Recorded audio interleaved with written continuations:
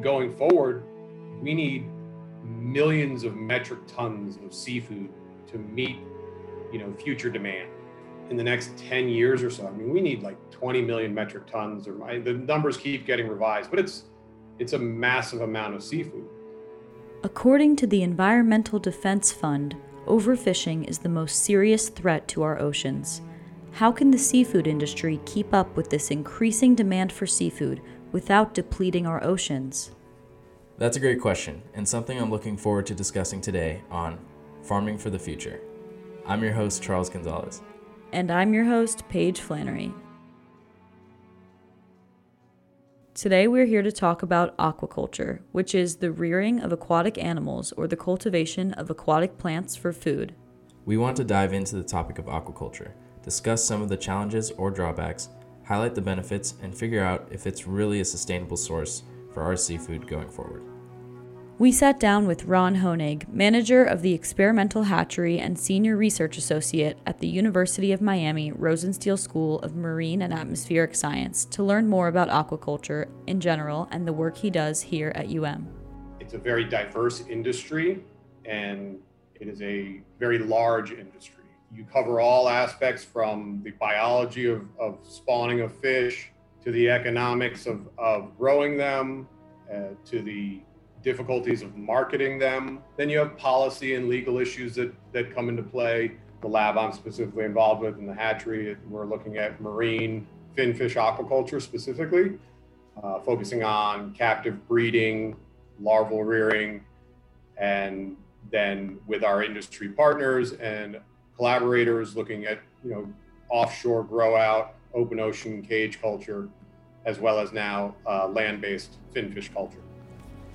We wanted to know what is pushing the aquaculture industry and why this is going to be such a vital practice going forward.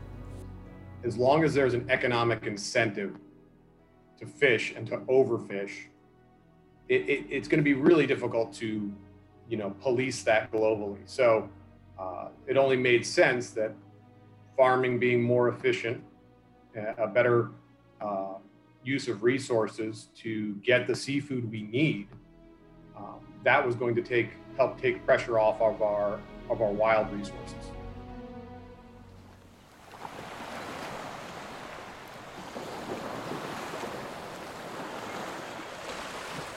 So it seems that aquaculture is the best way to sustainably feed everyone without taking too much from our oceans. But we started to wonder, what are the challenges of this process? To find out more, we spoke with Delia McNamara, a second semester graduate student at the Rosenstiel School of Marine and Atmospheric Science. Delia is working to get her Master of Professional Studies degree, so even though she does work in the hatchery doing hands-on day-to-day maintenance and research, she also studies the business side of aquaculture.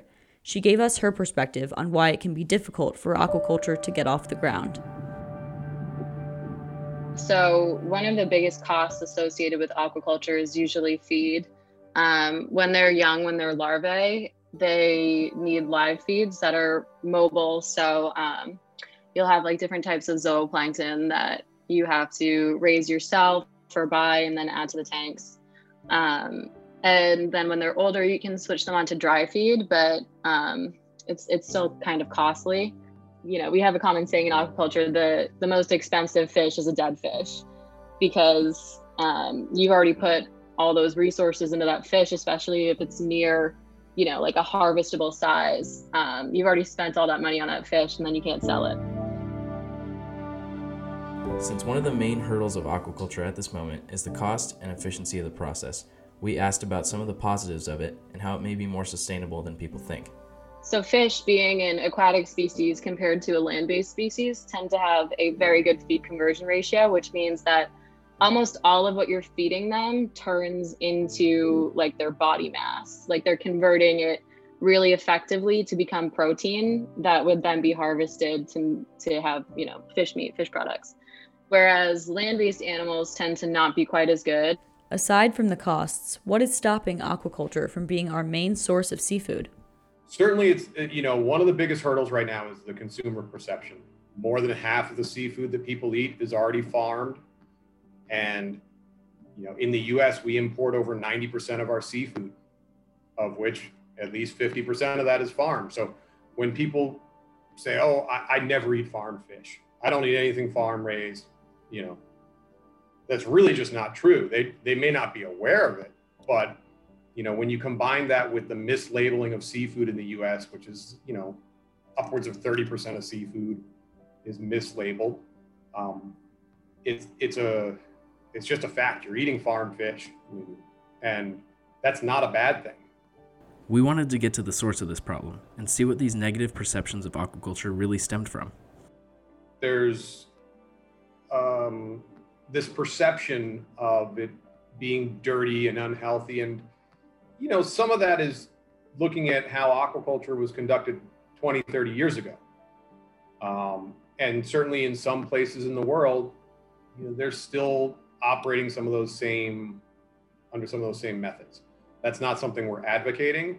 And I think when you go to certain, reputable distributors and retailers, they're also now taking the steps to ensure that their products are reared in sort of best management practices and following some good guidelines so the consumer can feel good about what they're eating. Hearing about the promising future of aquaculture, we wondered how this would affect the fishing industry. Being an avid fisherman myself, I wanted to learn more, so I sat down with Captain John Cooper to get his perspective.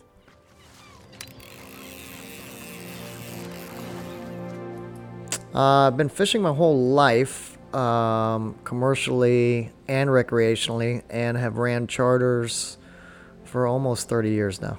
It's black and white, just a lot less fish across the board. I mean, the pressure has definitely taken its toll, although the recent litigation of increased size limits and then closed seasons seem to be helping. We wanted to hear his thoughts on the growing aquaculture industry and how it may affect his charter business. If the stock enhancement improves and there's more fish to catch, then it's simply a better experience from a charter standpoint for sure. So the more you catch, the happier the customer. So that's a win-win. And if it's as far as people eating more farm-raised seafood, that's going to take the pressure off the organic products, and that's a win-win as well. If they can make it work, from globally, not just regionally. If they can make it work globally, and I think it's going to be necessary for sure to sustain the natural stocks. So it seems like this industry is really turning around and is going to have a lot of support from people going forward. I agree. I think this is something more people should be aware of and hopefully keep in mind next time they're buying seafood. The more we can get our message out there, at least, that there are sustainable ways of doing this, and this is a positive industry for our future. I think it's really important, and it's very difficult for the average person to sort of tackle their own personal sustainability and their environmental footprint and carbon footprint and all that stuff. It's kind of abstract, and it's difficult for the individual to sort of tackle that. But aquaculture products are certainly one aspect that, if you're comparing terrestrial beef, pork to that farm salmon dinner, it is a more sustainable product. So what steps can consumers take to support this growing industry? Buy good aquaculture products. Find your local seafood farmer. Seek them out, talk to them, see what they're selling and how they're producing it. Most people are pretty open about all of it. Overall, this seems like a simple change that people can make in their lives that can have such a greater impact than we realize. Hopefully, the information presented today can help combat some of those negative stigmas that don't really apply to today's aquaculture practices. I agree. We heard a lot of information that shows how important it will be going forward to support the aquaculture industry. I think that this message is something that a lot of people can get behind, especially when it comes to living a healthier, more environmentally conscious lifestyle. Next time I hear someone say that they only eat wild-caught seafood, I'll be sure to spread the message that farmed fish is also a safe, healthy, and sustainable way to eat seafood. We would like to thank our guests for sitting down with us and teaching us more about the important role that aquaculture will play going forward. If you enjoyed learning about aquaculture and wanted to know more about sustainable farming practices, be sure to tune in for our next episode of Farming for the Future.